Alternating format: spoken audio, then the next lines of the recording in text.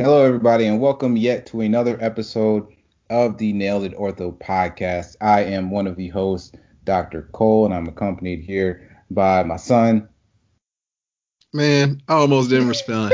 Uh, hey guys, it's it's Dr. J Fitz here, guys. I'm glad you guys are back with us, man. Uh, and as you can see, if this is your first time, we joke around a lot. So I'm Dr. Cole. And all jokes aside, I'm Dr. Cole. It's Dr. Fitz. We're residents that host this podcast. We've been doing it for a while. So if it's your first time, welcome. And if you're a returning listener, thank you again for listening. And Dr. Fitz, so we actually have a good episode in store today. And this is actually, it was a great episode. And I remember when we were recording, I was like, man, I wish I had seen this before before we started our pediatrics rotation because he like the way he broke stuff down was great. I'll let you go ahead and tell them a little bit more about the episode, man. But it was just an excellent episode. If you're going into P's or if you're about to do a rotation P's, definitely listen to this before you before you start your rotation. But Jay, go ahead and take it away. Yeah, guys. So what he's fumbling and bumbling about is Dr. Robert Cho's talk that he gave on adolescent idiopathic scoliosis. He did an amazing talk with this, and if you've ever been in clinic and with pediatric on a pediatric service, there's a lot of angles that comes up, a lot of things going on with the radiograph. You need to kind of understand there's certain names for this, these classifications and like what's going on, and it's kind of hard to catch on to it at first. But I think this talk, especially along with the YouTube video, is very helpful to get you prepared to know how to deal with scoliosis when it comes into the clinic and be able to talk about it in a way that makes it seem like you really know what's going on. So Dr. Robert Cho, like I say, wonderful talk. He did his residency at the Drexel University College of Medicine fellowship at the Pediatric Orthopedic Surgery and Scoliosis University of California and Rady Children's Hospital. So that's where he did his fellowship at. And I hope you guys enjoyed. I'm probably going to listen back a couple times myself. It was a really good talk, and you guys drop some comments and let us know what you think. You are now listening to Nailed It, the Orthopedic Surgery Podcast, featuring Doctors Jay Fitz and Wendell Cole.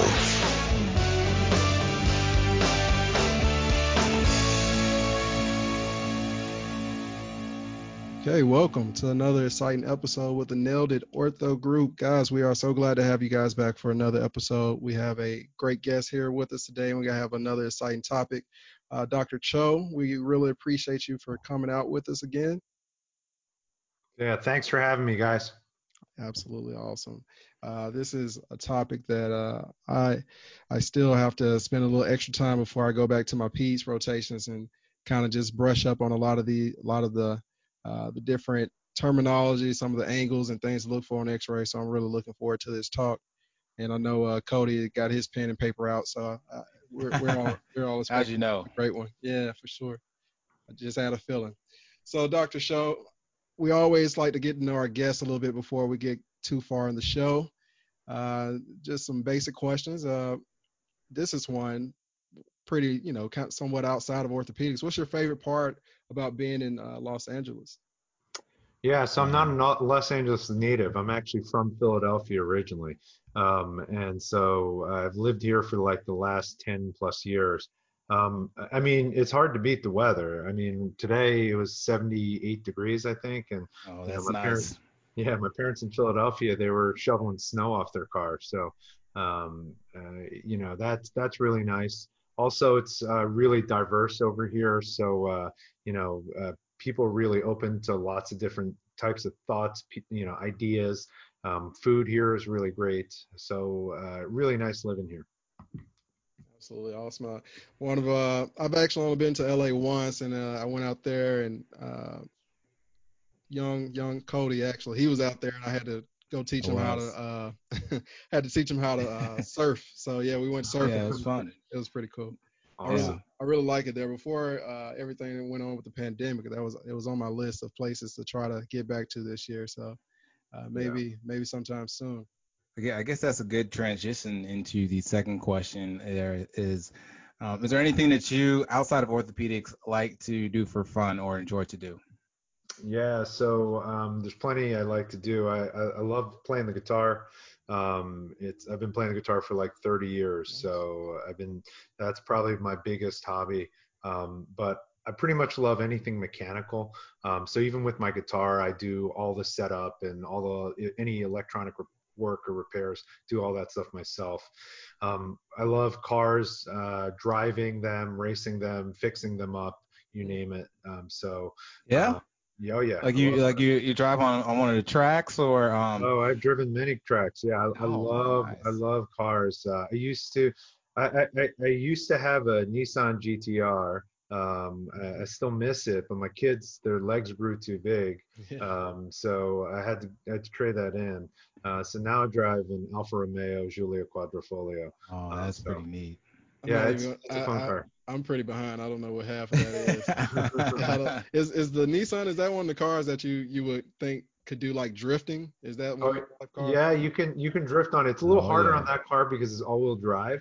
The Alfa Romeo actually I can drift easily. It's rear-wheel drive, so you can drift it like nothing. Oh, that's nice. That That's actually is pretty pretty neat. cool. Are you a fan of NASCAR as well, or do you race more, or do you just kind of like testing out different cars? Yeah, I'm not huge into watching racing, but I do Yeah. like actually doing it. It's fun. I mean, I'm no professional, but any chance I get, I like doing it. Oh, that's great. I think that is a good. I think we'll leave it on that. That's pretty interesting. I think we'll leave it on that and kind of switch to our talk of the day, or at least our topic of the day. And we kind of just have just kind of like a made up case here, or a case that at least I've seen many times when I was doing pediatrics. And Dr. Cho, so say for example, you have a 14-year-old, let's say 12-year-old female who was referred to your clinic for a scoliosis concern. They were just screamed at the school gym and told they possibly had scoliosis, and they were sent to your clinic. You're giving no other information or any other details. What are some of the things that you would kind of start to ask this family or this patient? Like, what are some of the things on history and physical exam that's important to realize? Yeah, so I would say, when the patient comes to you, the first thing that you should do, and I got this from my mentor in San Diego, Dr. Dennis Wenger, first thing you should do is you should read their t-shirt. So with any patient, when you walk into that room, you have to be able to establish trust pretty quickly. And so if a 12-year-old girl is coming to me with a problem like scoliosis, it sounds like this big bad problem. They're terrified, they're anxious, and you really have to figure out a way to connect to them. Read their t-shirt. If they're wearing a t-shirt, or try to talk to them. What are they interested in? What do they want to be when they grow up? I think that's really, really important. So when a kid comes in, if like a 8-year-old boy comes in, I say, hey, do you like playing Roblox or Minecraft? Because almost all of them do. If that kid is a little bit older and a boy, it might be Fortnite. For girls, I ask them, what they're into. Some of them are into music. I love music, so we talk about that. But it's really important in that first 30 seconds to a minute Mhm. to figure out what they like to do, and then have them just talk about it. And then what that does is it lowers their defenses and it gets them to trust you. So first thing to do, make them trust you. Um, the Love second it. thing, yeah, I think it's really important. I think it's one of those things like, especially when you become an attending, you get slotted into like these 15-minute or 10-minute time slots to see a patient. And really it's not enough time, but in that short amount of time, you can make it really effective if you can get them to trust you. And so I recommend spending that first minute or so just talking about whatever the kids are into. So Yeah, and that was something that one of my pediatric attendings always told me. And even in a setting like this, or if it's a traumatic injury or something like that, and the kid is in pain, I mean, you have a short period of time to, get on that kid's good side, or you lose them. And sometimes it's no coming back. Sometimes they're done trying to trust you if you do the wrong thing or don't really get on their team relatively early. So I think that's a great tip.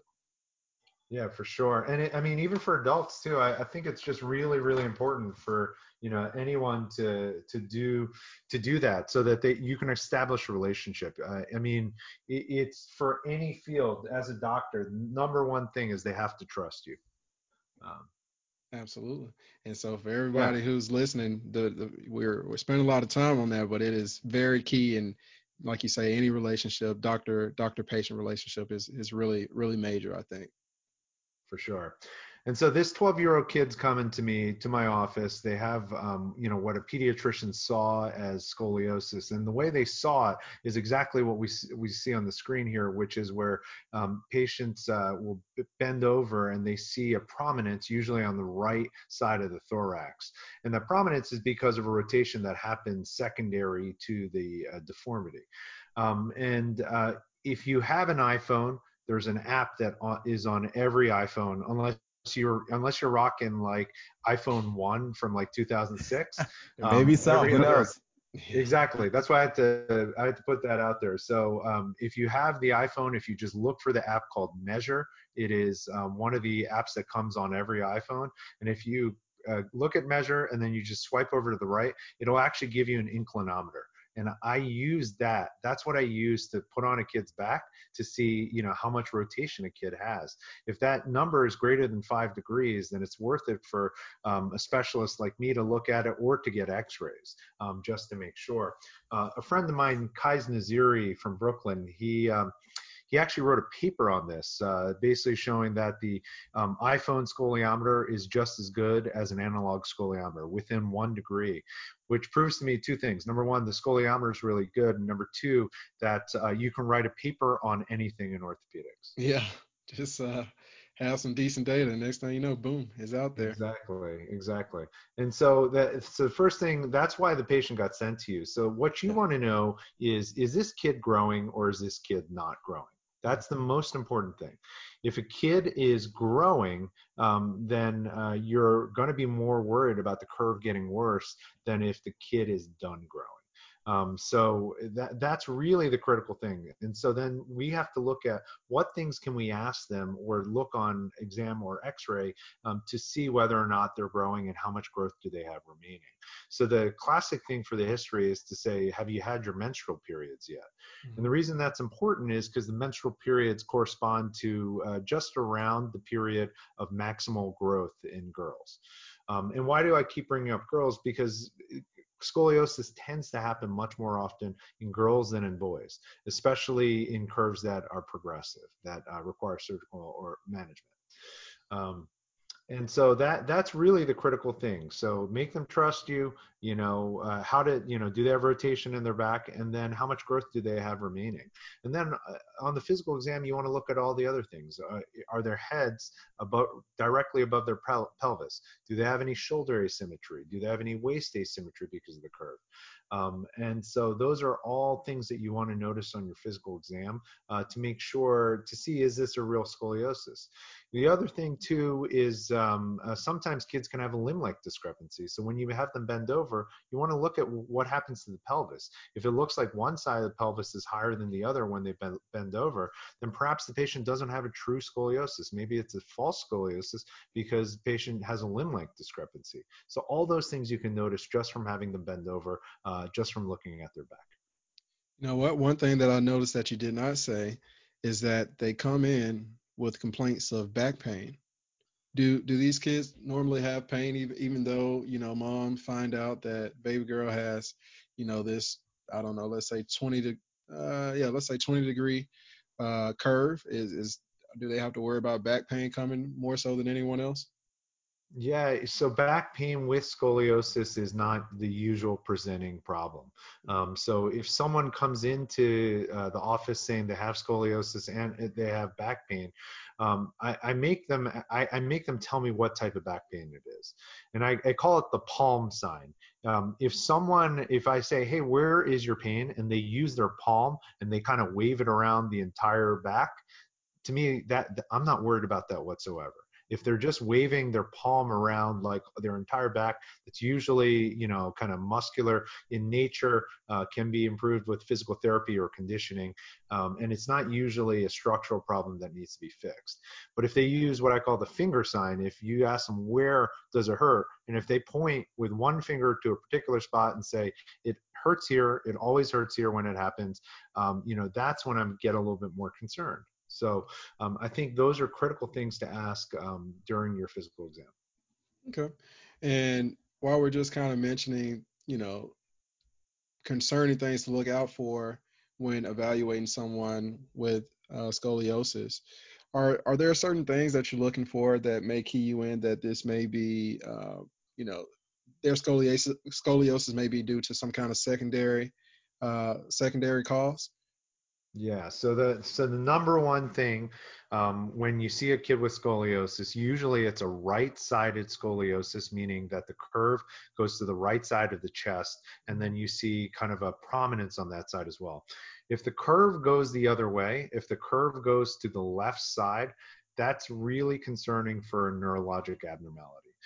So that's number one. If you see a left-sided, left thoracic curve, be really, really on the lookout. Is this truly regular scoliosis, or is there something else going on? Does this patient have a syrinx? Does this patient have an Arnold-Chiari malformation or a tethered cord? Does the patient have a tumor? I remember I saw this kid with a left-sided scoliosis, sent the kid for an MRI, and the kid had the biggest spinal cord tumor I'd ever seen in my life. It extended, I think it was 15 levels. Dang. Wow. Yeah, I couldn't believe the kid was walking. So it's really important. If you have a left-sided curve, be really concerned for intraspinal anomaly. And then also look at the skin. If you see any hairy patches on the skin, it's probably not your garden variety adolescent idiopathic scoliosis. It could be something else like a congenital scoliosis or spina bifida. If you see any discolorations on the skin, any types of cafe au lait spots, cafe au lait spots, especially if they're numerous, that usually means something like neurofibromatosis type 1. Sometimes if the cafe au lait spots are bigger and kind of jumbled together, it could be something like a McCune-Albright syndrome. On the tests, and I'm guilty of this sometimes because I help to write questions for the OITE and the ABOS. I don't know the difference between the coast of California and the coast of Maine. So I don't know what is different about them, but basically small spots and a lot of them, that's neurofibromatosis. Larger spots and less of them, then I'm thinking of something like McCune-Albright syndrome. And then also, you got to look to see, are there any foot deformities? Are there asymmetric abdominal reflexes? All those things would point to something that maybe is not your garden variety adolescent idiopathic scoliosis. Absolutely. Okay. And once we get past this point, heading towards the next stage, as far as imaging, what type of imaging are you normally getting for these patients? Yeah, so the standard imaging that every scoliosis patient gets, regardless of screening, pre-op, post-op, is a standing PA and lateral X-ray of the thoracolumbar spine. And so basically we have them where the beam is basically going from the back to the front. And you want to take an AP and lateral. And if you have the ability to take it in a machine like an EOS machine, you can take both of those films at the same time with less radiation.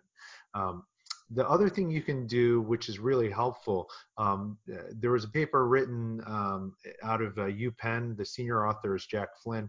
But basically, to put your hands up above the level of the shoulder, and what that lets you do is it lets you look at the growth plates of the fingers and the distal radius to evaluate a Sanders stage to see how much growth the kid has remaining. So basically you want to be able to look at that, and then you also want to be able to get the tops of the iliac crest if you can, so that you can determine a Risser sign as well.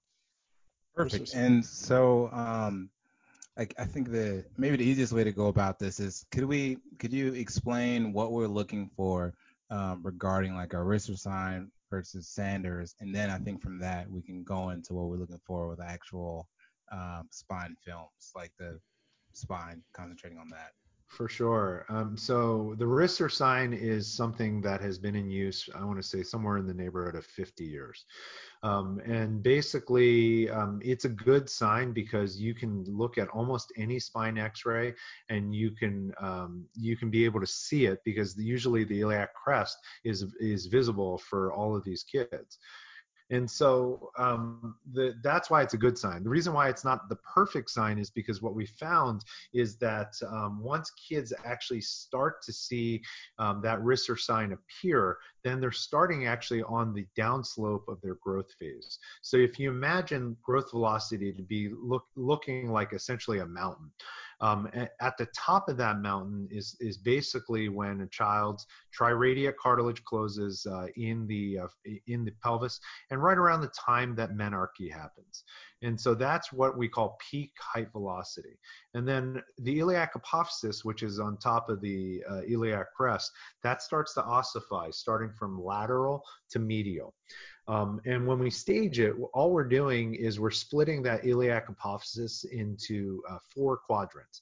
And if you're in that first quadrant, you're a Risser stage 1, and then stage 2 is in the second quadrant, and yada, yada, yada. Mm-hmm. So, and if it's all the way fused across, like most orthopedic surgeons have, that's completed ossification, that's a stage 5. And there's no iliac apophysis visible. Okay. Yeah, so, yeah, go ahead. No, I was going to say, so I think that's great that we went over that. And what, I guess, if you compare this to the Sanders classification, and you can kind of briefly talk about what the Sanders classification is, which one do you kind of just use clues from everything that you can obtain, or do you kind of go using your Sanders more? I know we were talking a little bit before we started this podcast about it. Yeah. So we use a little bit of everything. So I think all of them have some utility. I think the one that probably is the most valuable for us now is that Sanders staging. And the reason the Sanders staging is most valuable for us is because usually when I'm looking at height velocity, I'm trying to determine whether or not a kid needs to be put into a brace, or some other means to minimize scoliosis to prevent surgery. And if a kid's already got the development of a Risser sign, that tells me they don't have a lot of growth remaining, and that the brace is going to be less effective. And so the nice thing about that Risser sign, the Sanders stage, is you can actually kind of stage kids out before the iliac apophysis ossifies, so before the Risser sign starts to appear. And so basically we can kind of titrate out even earlier those kids to see how much growth they have remaining, and give them kind of better ideas about prognosis and surgical timing if we need to do it. Right. Okay. Yeah. That makes perfect sense. And that's a good classification to use. I remember me and one of my attendings are going through it, because normally we looked at the Risser, but now we started to look at the Sanders, at least when I was on pediatrics. So that was something I had to learn. So now I guess comes to the kind of meat of it. What are we looking for when we are looking at a spine PA? What are there's a lot of terms thrown around, like a stable vertebra, apical vertebra, Cobb angle. Like what are these things? What do these things mean? And for those that are listening, we'll try to describe this the best that we can over audio, but we also do have a video that goes along with this, so you can see what we're talking about as well. Yeah, so I think the most important thing when you look at any spine x-ray, you want to standardize kind of how you look at it. So the first thing I usually do is try to look at it so that the left side is left on the screen and the right side is right. And the reason that's important is because when we do an operation, most spine people want to look at a spine from the back, and we want the x-rays to look at it. And that's different from almost anything else in orthopedics, where you want to be looking at it as an AP with the left side on the right and the right side on the left. Mm-hmm. So if you go back to that slide before, basically the first thing that I draw on any x-ray is the center sacral vertical line. So the center sacral vertical line is a line that bisects between the sacral facets, and it just goes straight up on the x-ray. And the reason I want to draw that is because that center sacral vertical line tells me where the center of that patient's universe is. The center of the universe is that central sacral vertical line, CSVL we call it. And basically you want to see how deviated the curve is from there, but also how deviated is the head, how deviated are the shoulders. That's really, to me, the center of the universe. So I draw that line first. After I've drawn that line, then I will draw a Cobb angle. The Cobb angle is tricky, I can tell you, especially if you're just starting out to do it. And don't be afraid to be wrong the first times you do it. I have all my residents and all my trainees try to draw Cobb angles, and then they can draw them. And if they don't get it right, I show them how to do it right. So the most important thing is the Cobb angle is basically the vertebra. It's a line that shows an angle between the vertebra that are most deflected with respect to horizontal. And so if you do your Cobb angles and you see that a Cobb angle between the end plate of, like, let's call it L1 and the end plate of like T3 is 30 degrees. But if you made it like the end plate of T12 to like T5 and that's 40 degrees, the 40 degrees is more accurate. So you want to see where the biggest number comes from. So the most deflection. And it's going to take some practice, I can tell you. It took me a while to get it. Even in my fellowship, I really had to do this hundreds of times until I really felt comfortable with it. Yeah, I know. Even, just in a clinic setting, you go see your patient, and I try to go ahead and draw some of this stuff out. And the Cobb angles, I'm always off a vertebrae too. By the time the attending come in, it's me like, too. I'll probably started here and ended there. I'm like, okay, Yep. it definitely. Exactly. You just got to keep trying it over and over again. It's practice, just like anything else. Yeah, absolutely. So the first thing you do, just to kind of sum it up, you said the first thing you do is you get your center sacral vertical line and you draw that first, and you can kind of see how deviated the spine is, as well as their position of their head and their kind of overall alignment. Then second is you go and you find out what the Cobb angle is, and you draw them off the vertebra of the most, I guess, angled vertebra. What are some of the other terminology or things that we should know as far as when we're looking at these scoliosis films, like the end vertebra and apex, like all these different terms? Sure. So the apex is easy. So if you've drawn that Cobb angle already, the apex is the one that is most deflected from the midline, from center sacral vertical line. So just pick the vertebra that is the farthest away from the center sacral vertical line. That's the apex of the curve. As far as when we talk about the end vertebra means the end of your Cobb angles. So wherever you drew your Cobb angles from, those are your end vertebra. So that's the easiest way to remember it. Your neutral vertebra is the one that is neutrally rotated as far as the film is concerned. And how do I know something is neutrally rotated? If you look at the screen here, you see that the pedicles, they look like eyes. They look like eyes within the vertebra, and it's where those eyes look to be even on both sides, like even distance from the left and the right sides. And you can see that neutral vertebra that's written here. You can see those pedicles. They have the same amount of space to the left and to the right from where the pedicles are. Whereas if you look at where that end vertebra is, because of that rotation, those pedicles have moved over to the patient's right side or on the left side of the screen here. So really the neutral vertebra is the one that we see that is neutrally rotated.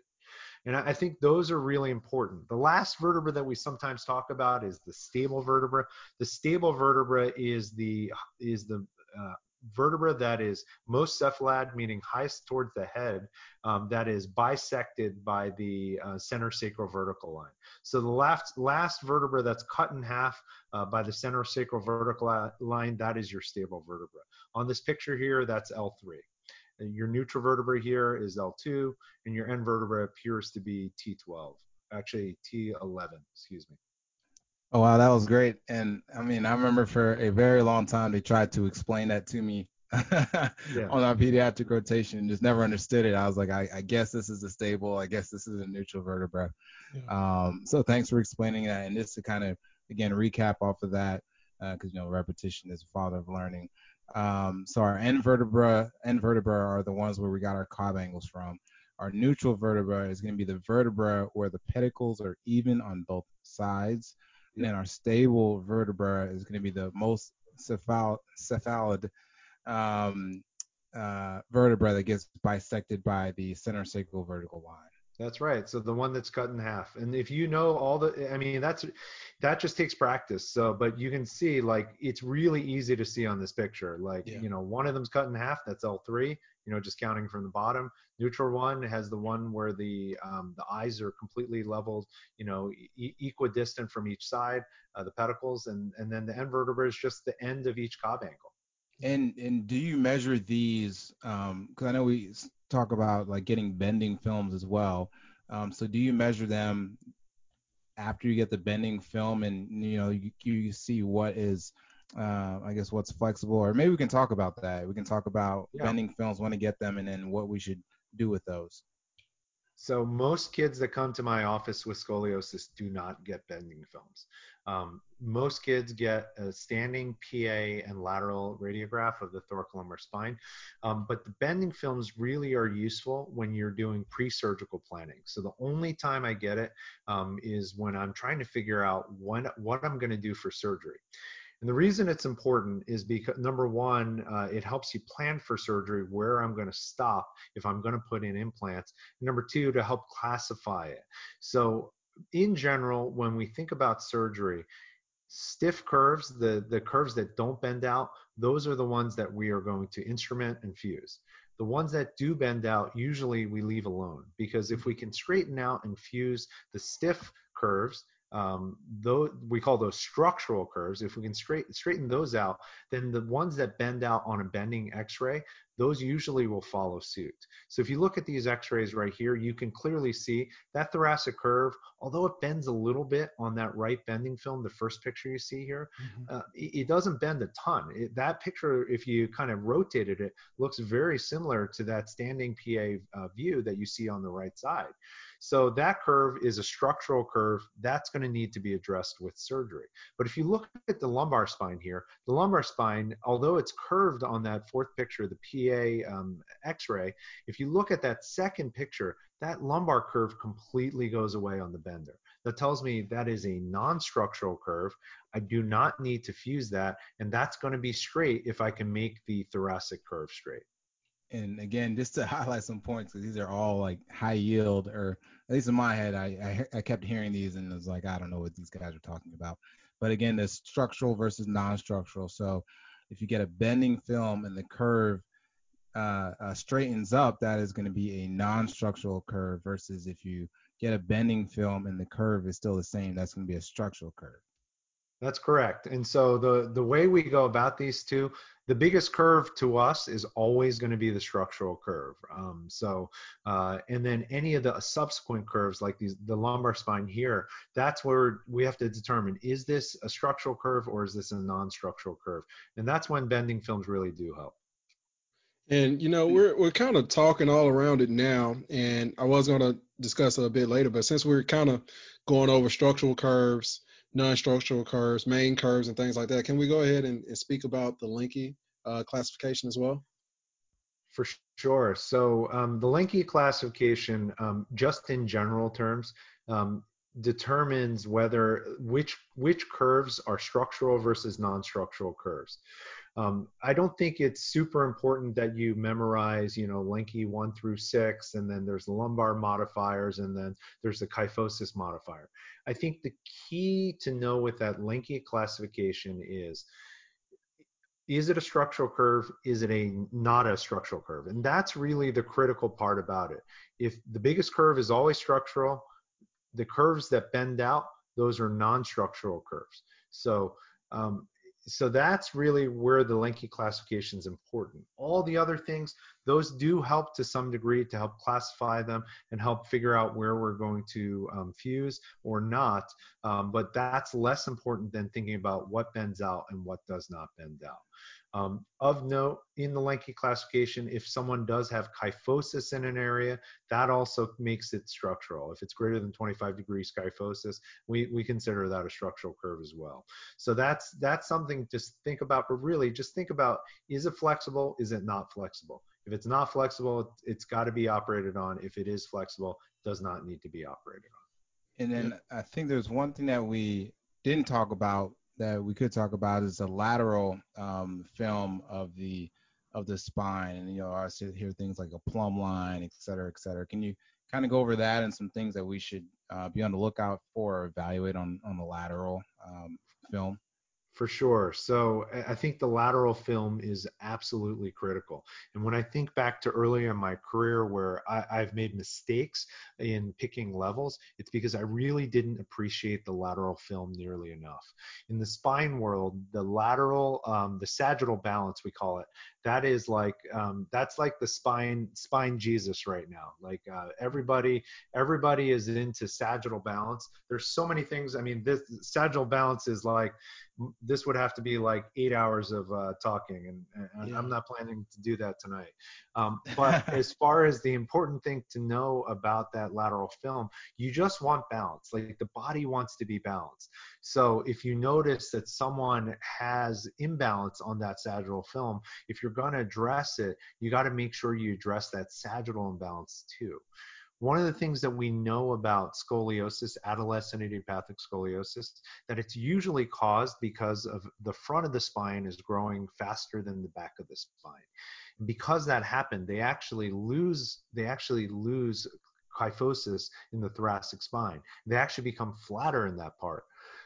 And so you should actually see that on a kid with scoliosis, that they're a little flatter in the thoracic spine than most kids are. If you don't see that, if you see kyphosis happening in that area, then instantly, just like a left thoracic curve, you should be like, man, is this an intraspinal anomaly? I should get an MRI. If you see kyphosis with the scoliosis, I'm thinking the same thing. Is this an intraspinal anomaly? Perhaps I should get an MRI. So left-sided curve or lots of kyphosis, you really should be thinking something may be going on inside of the spine. All right. And all right, I think that's all good stuff. No, I mean, we've really been going over some pearls that I think anyone who, I don't know about test purposes, but as far as clinic wise, I think just dealing with patients with scoliosis, we've really been hitting some gems. So I really appreciate that you spend a little extra time going through these things. So we've kind of talked about the x-rays pretty in detail. When are you considering getting an MRI for these patients? Right. So MRI is not something that we give that we do on every kid. For me, it's going to be patients who, like we said, an atypical curve, a left thoracic curve, kid with a lot of kyphosis, that kid's getting an MRI. If a kid has really rapid curve progression, let's say you see a kid, they have like a 15-degree curve. When you see them, that 12-year-old we were talking about, then I see the kid 6 months later, and that 15-degree curve became 45 degrees in 6 months. That is not normal. Even when kids have regular scoliosis and they progress, they may progress 5 degrees, maybe up to 10, but anything more than that within 6 months, I would be like, you know what, this is progressing really fast. There may be something going on like a tumor or a syrinx that's causing this.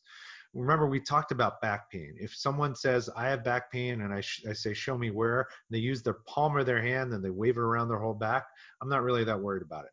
But if they say, you know what, I have back pain, it's always right here, point to a particular spot, that could be a spondylolysis or a spondylolisthesis that's causing an issue.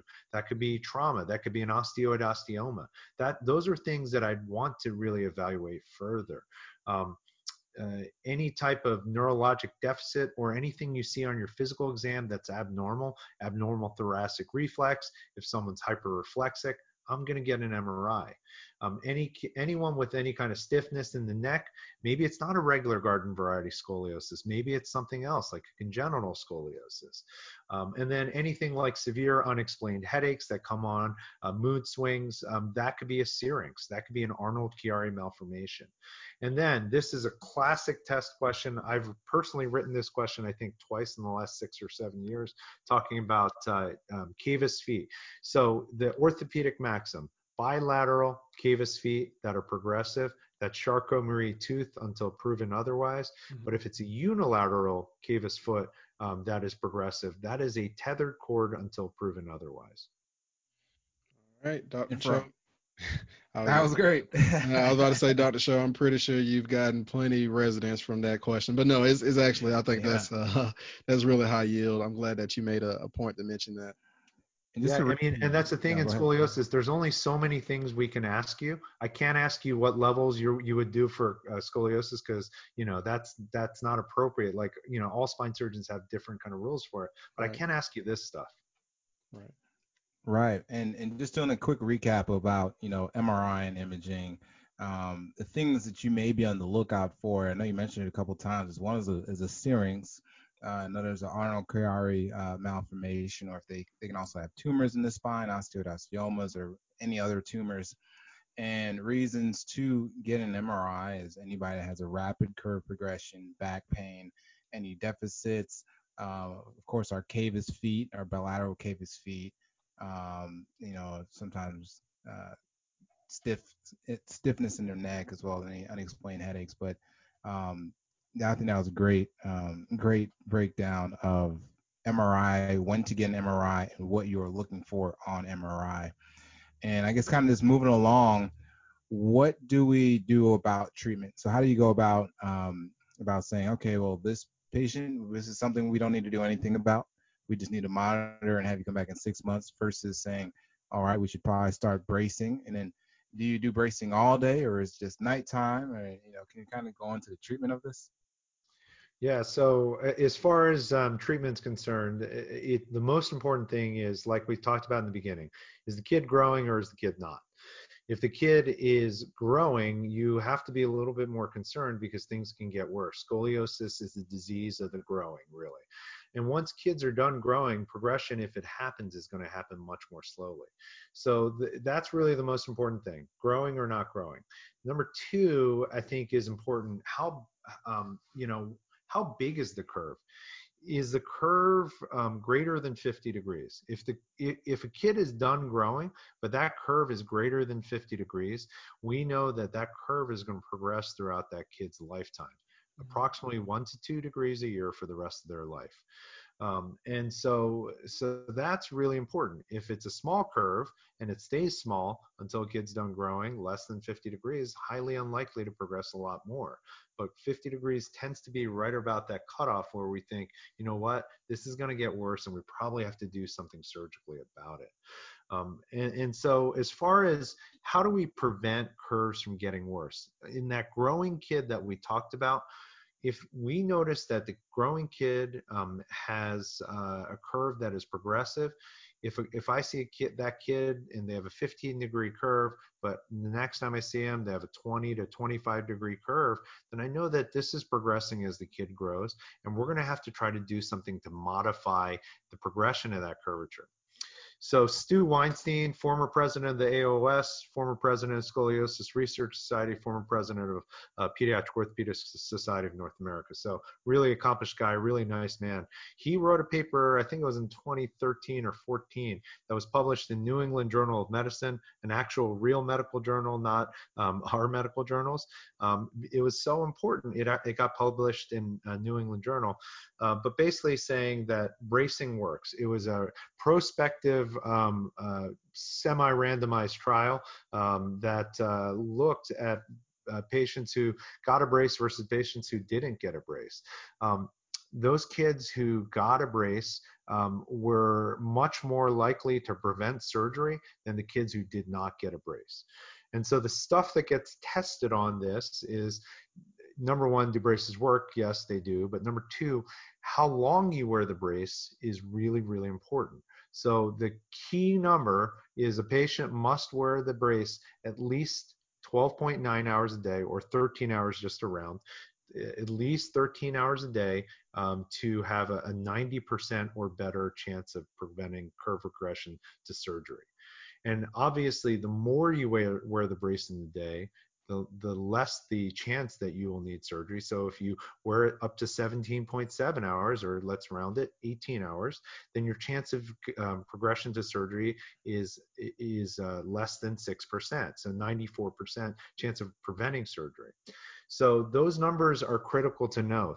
You need to do at least 13 hours a day. So when I see a kid like that, I don't tell them, hey, you can wear it 13 hours a day. I tell them, wear it as much as humanly possible. Let's shoot for 20 to 22 hours a day. So let's say they cheat and they only wear it, oh, Dr. Cho, I'm so sorry, only wore it 18 hours today. In my brain, I know, you know what? I still have them at a point where they're wearing the braces a lot, and it's much more than those thresholds, 18 hours or 13 hours. Yep. I realized that one time I was and this is totally different type of thing, but just as far as overshoot so that you can expect for them to kind of undershoot what you say and they still do fine. I remember I was in high school and I was over putting together this class trip, and when it came to getting the money, I would always tell people that I need the money probably at least 10 to 14 days before I actually need it, because every time they're going to, every chance, half of them is going to be a certain percentage that will not get it to you on time. But if you give them some room for error, they still end up making it just by chance. Like if you would have told them the correct date, they would have messed that up too. But if you give them a little room for error, I think that really helps in it. In this particular topic, I always thought, that young teenage girl, she's 14, 15, going to high school, she don't want to wear that brace. It doesn't maybe look as cool as she might want. So I definitely think it's probably really hard for them to stay in that brace as much as they should. So yeah, definitely give them a much bigger, larger goal than what they actually need is a great idea. For sure. And then how do we kind of measure compliance on this, or like how much they're actually wearing it? We use thermal sensors. So if they wear it, the sensor will detect that it's on. And if they don't wear it, then the detector detects it's off. And then we can download the data through a USB port. So Oh, wow. we use the I did thermal not know sensors. that. Are really good. Yeah. And they're not that expensive. And it basically, we can know whether or not they're telling us the truth. Most kids are reasonably honest, but about wearing the brace, but they usually get the times wrong. They'll say, you know what, I think I'm wearing it all day. It's like, well, actually, you're only wearing it 17 hours a day. It's like, oh, Yeah. like I thought I was wearing it more. I thought I was wearing it 22. Yeah. And then does it correct scoliosis? We don't say it corrects scoliosis. It holds scoliosis and prevents it, hopefully, from getting worse to that 50-degree threshold, which would require surgery. Absolutely. I think that's a good distinction to make clear to the patient and the parents. Like this is not going to make the scoliosis go away, but we're hoping that this, does not make it helps it not progress. So just something. Yeah, and I just leave it. I leave it on them. I say, listen, I love doing surgery, so if you don't want to wear the brace, that's cool with me. Yeah. I'm happy to do it. And usually that gets the parents to laugh, and it puts the onus of responsibility on the patient. To say, you know what, if I don't want surgery, this is really the best way to go. Absolutely. And before we get into the operative management, can we just kind of mention what patient group are we just kind of watching closely for a while? Yeah, so kids with, so basically any kid that's growing with less than a 25-degree curve, I'm going to be seeing them about every 6 months with a PA and lateral standing x-ray. And the reason I want to do that is I just want to make sure this kid's not going to have a progressive curve. But kids who are growing and have greater than 25-degree curves, those kids are probably going to be in a brace of some type. And those kids I also see every 6 months, but I usually take those x-rays out of the brace to see what the curve progression seems to be. I also tell the kids the night before, you get to not wear your brace to sleep, and you get to not wear it until I see you in the clinic, but bring it with you. And the reason I do that is because sometimes the brace works reasonably. If it works really well, it can give you a false sense of where the spine is because it's kind of holding them up. Your back's used to it, and if you just take it off right before the x-ray, sometimes it gives you a false sense of security. So that's really critical to take it off the night before.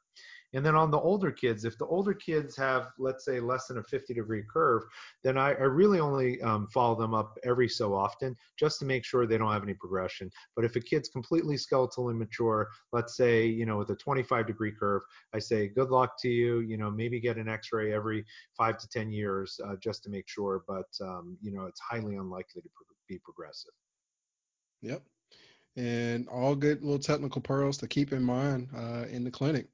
And moving to the surgical patient, of course, the progressive curve. What are some of the things that's going to lead you to surgery, and what are you doing at, usually what approaches are you taking and things like that? Yeah, so if you are going to proceed to surgery, you got to have a threshold. Most people's threshold is somewhere between 45 and 50 degrees, depending on the surgeon. But we all agree that that's approximately the threshold. If we're going to do surgery, the gold standard for surgery still is posterior spinal fusion with instrumentation, just like you see on the screen here. And the gold standard these days is to use all pedicle screw constructs, meaning pedicle screws into the vertebral body. You don't necessarily have to go into every level, but using all pedicle screws as opposed to using what was used in the past, which is hook constructs or hybrid constructs. So that's something that would be standard of care. There are other options available. Anterior spinal fusion about 10 to 15 years ago was very popular, but that's less often done now, partially because of morbidity for going through the chest or the lumbar spine, and partially because it's technically more challenging. And then there's newer technologies on the horizon. So in a growing kid, there's a new technology called the anterior vertebral body tether. Kids who are growing, basically we're using the Hutter-Volkmann law to help correct the spine over time. Orthopedics really only has two laws, Wolff's Law and Hutter-Volkmann. Wolff's Law is like in adults and in trauma. Wolff's Law means, the bone responds to the amount of stress you put on it. So these kung fu masters that are punching wood all day, that's why they can, punch through wooden boards. If I try to do that, I break my hand because they've been doing it all day, every day. Their bones are super strong. In kids, it's different, though. In kids, we don't think about Wolff's Law nearly as much as we think about this Hutter-Volkmann law. And that's the law of physes. Basically, growing bone, physes, it responds more positively. It'll grow better if it's under tension than if it's under compression. So as you can imagine, if a scoliosis is happening, the worse the scoliosis gets in a growing child, the more compression they're going to get on the concave side of that curve, and the worse it's going to get. It's kind of like this kind of wicked loop. And so what the tether does is it offloads that concave side. So to make that Hutter-Volkmann principle kind of come to play, you're offloading the compressive side, putting tensile forces on it, and you're compressing the other side, the convex side. The best kind of, I love Michael Jordan, and the best kind of analogy I can give to it, Michael Jordan's dad's not that tall, but apparently when he was a kid and he was growing, he would be hanging from the tree out front of his house all day, and so he got to be 6'6". I don't know if this is a true story, but it illustrates the point of the Hutter-Volkmann principle. Okay. All right. Yeah, and Interesting. And just a thought. I'm just kind of curious.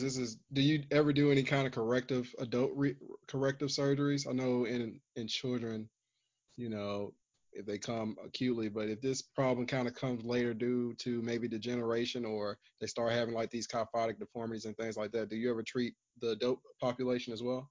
Yeah, so to me, a kid is a kid who is kind of before adolescence. So those are the kids that aren't adolescent idiopathic scoliosis. We treat those differently than the teenagers that you're talking about.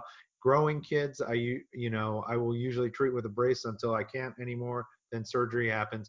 And then kids who are done growing, those are the kids I actually consider adults. As soon as your bones are done growing, to me, physiologically, you're an adult. And you can treat with spinal fusion if you have to. And then some of the kids are older. So, I have kids that are like 20 years old. Those kids sometimes have really bad curves, maybe are from international, they've been neglected, and the curves are so big and so stiff that they won't get better just by loosening things up in the back using your implants. Sometimes we actually have to remove vertebra and then, kind of disassemble the spine and put it back together again. And that's like a vertebral column resection. We do those as well. And those are difficult, technically challenging operations. Just doing that's basically just an osteotomy, just like you would do, let's say in trauma. You have a malunion, you have a valgus femur. You would do like a closing wedge osteotomy of the femur to make that not valgus anymore. We're doing the same thing in the spine with a vertebral column resection. We just have to do it around the spinal cord and nerves to make sure that people don't get paralyzed. But it's the same principle. Much more higher risk. Yeah, definitely higher risk and takes longer, but it's exactly the same principle. Yeah. Sounds like a And, spine surgeon's dream. Those know, big, right? long, 13-hour cases. Yeah. Hey, I tell you, I love doing those cases, but let me tell you, if I see like a 50-degree curve, that also makes me happy because I know that I'm not going to be sore the day after. Yeah, exactly. Yeah, those are rough.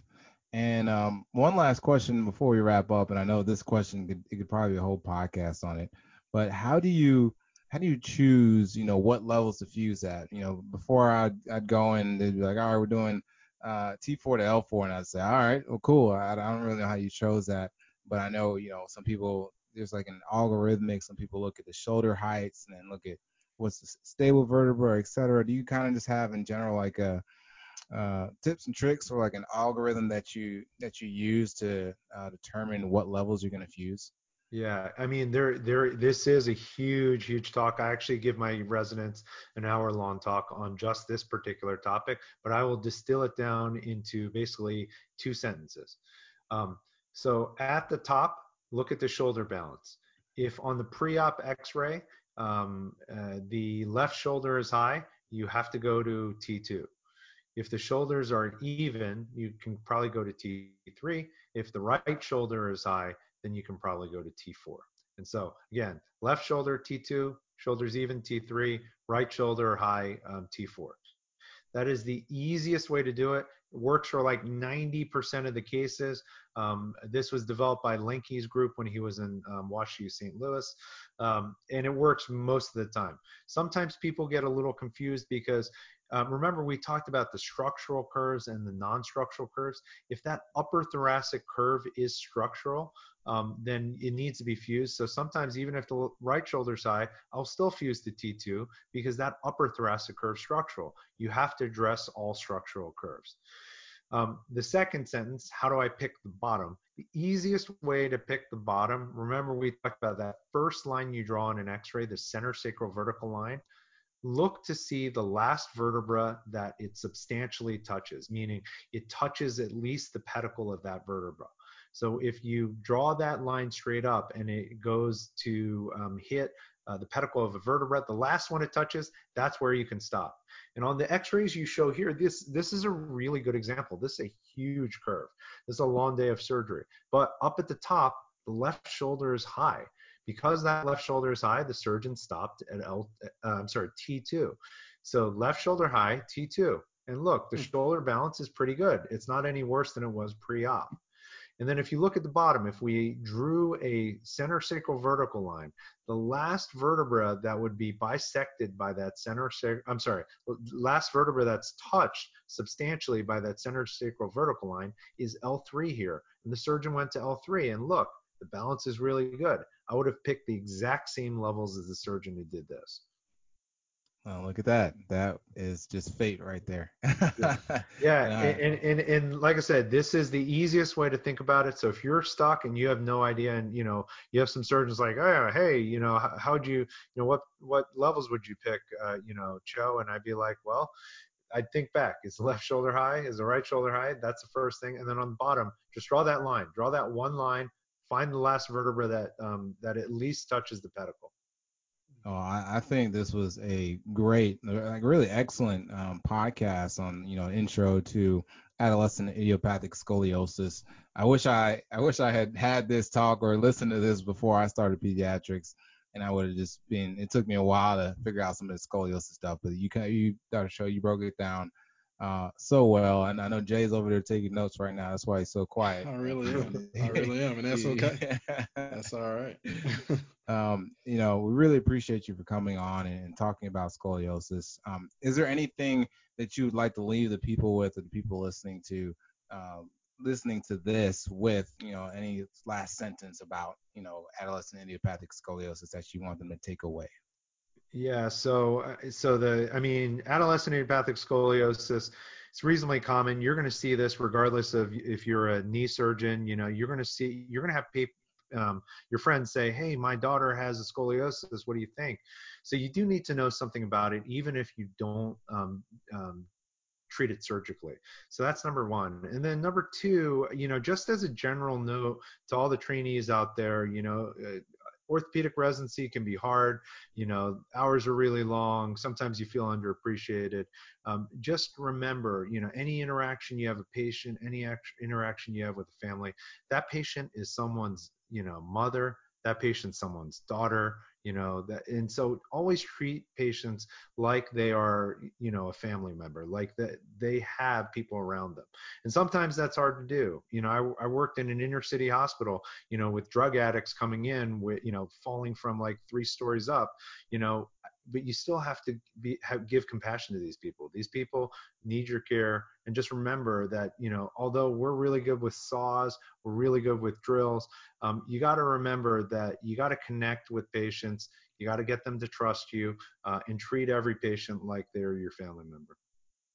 And there it is. So, Dr. Cho, before we end this talk, we usually like to have our guests put out any, social media handles or anything they may have so that our listeners can reach out to them. It could be an email, could be social media. Do you have anything like that? Absolutely. So my wife is way better at social media than me. But I use Dr. Bobby Bones, DrBobbyBones is my handle for most things. I have a Twitter handle that's Dr. Robert Cho that I use professionally. So you can find me on any of those. If anyone has any questions about pediatric orthopedics, about spine in general, happy to answer. I write questions for the OIT and the ABOS. I'm on POSNA's board of directors. So if you have any interest in a career this way, I love mentoring. I currently, I think, have 10 mentees. So, if you have any interest in it, please reach out to me.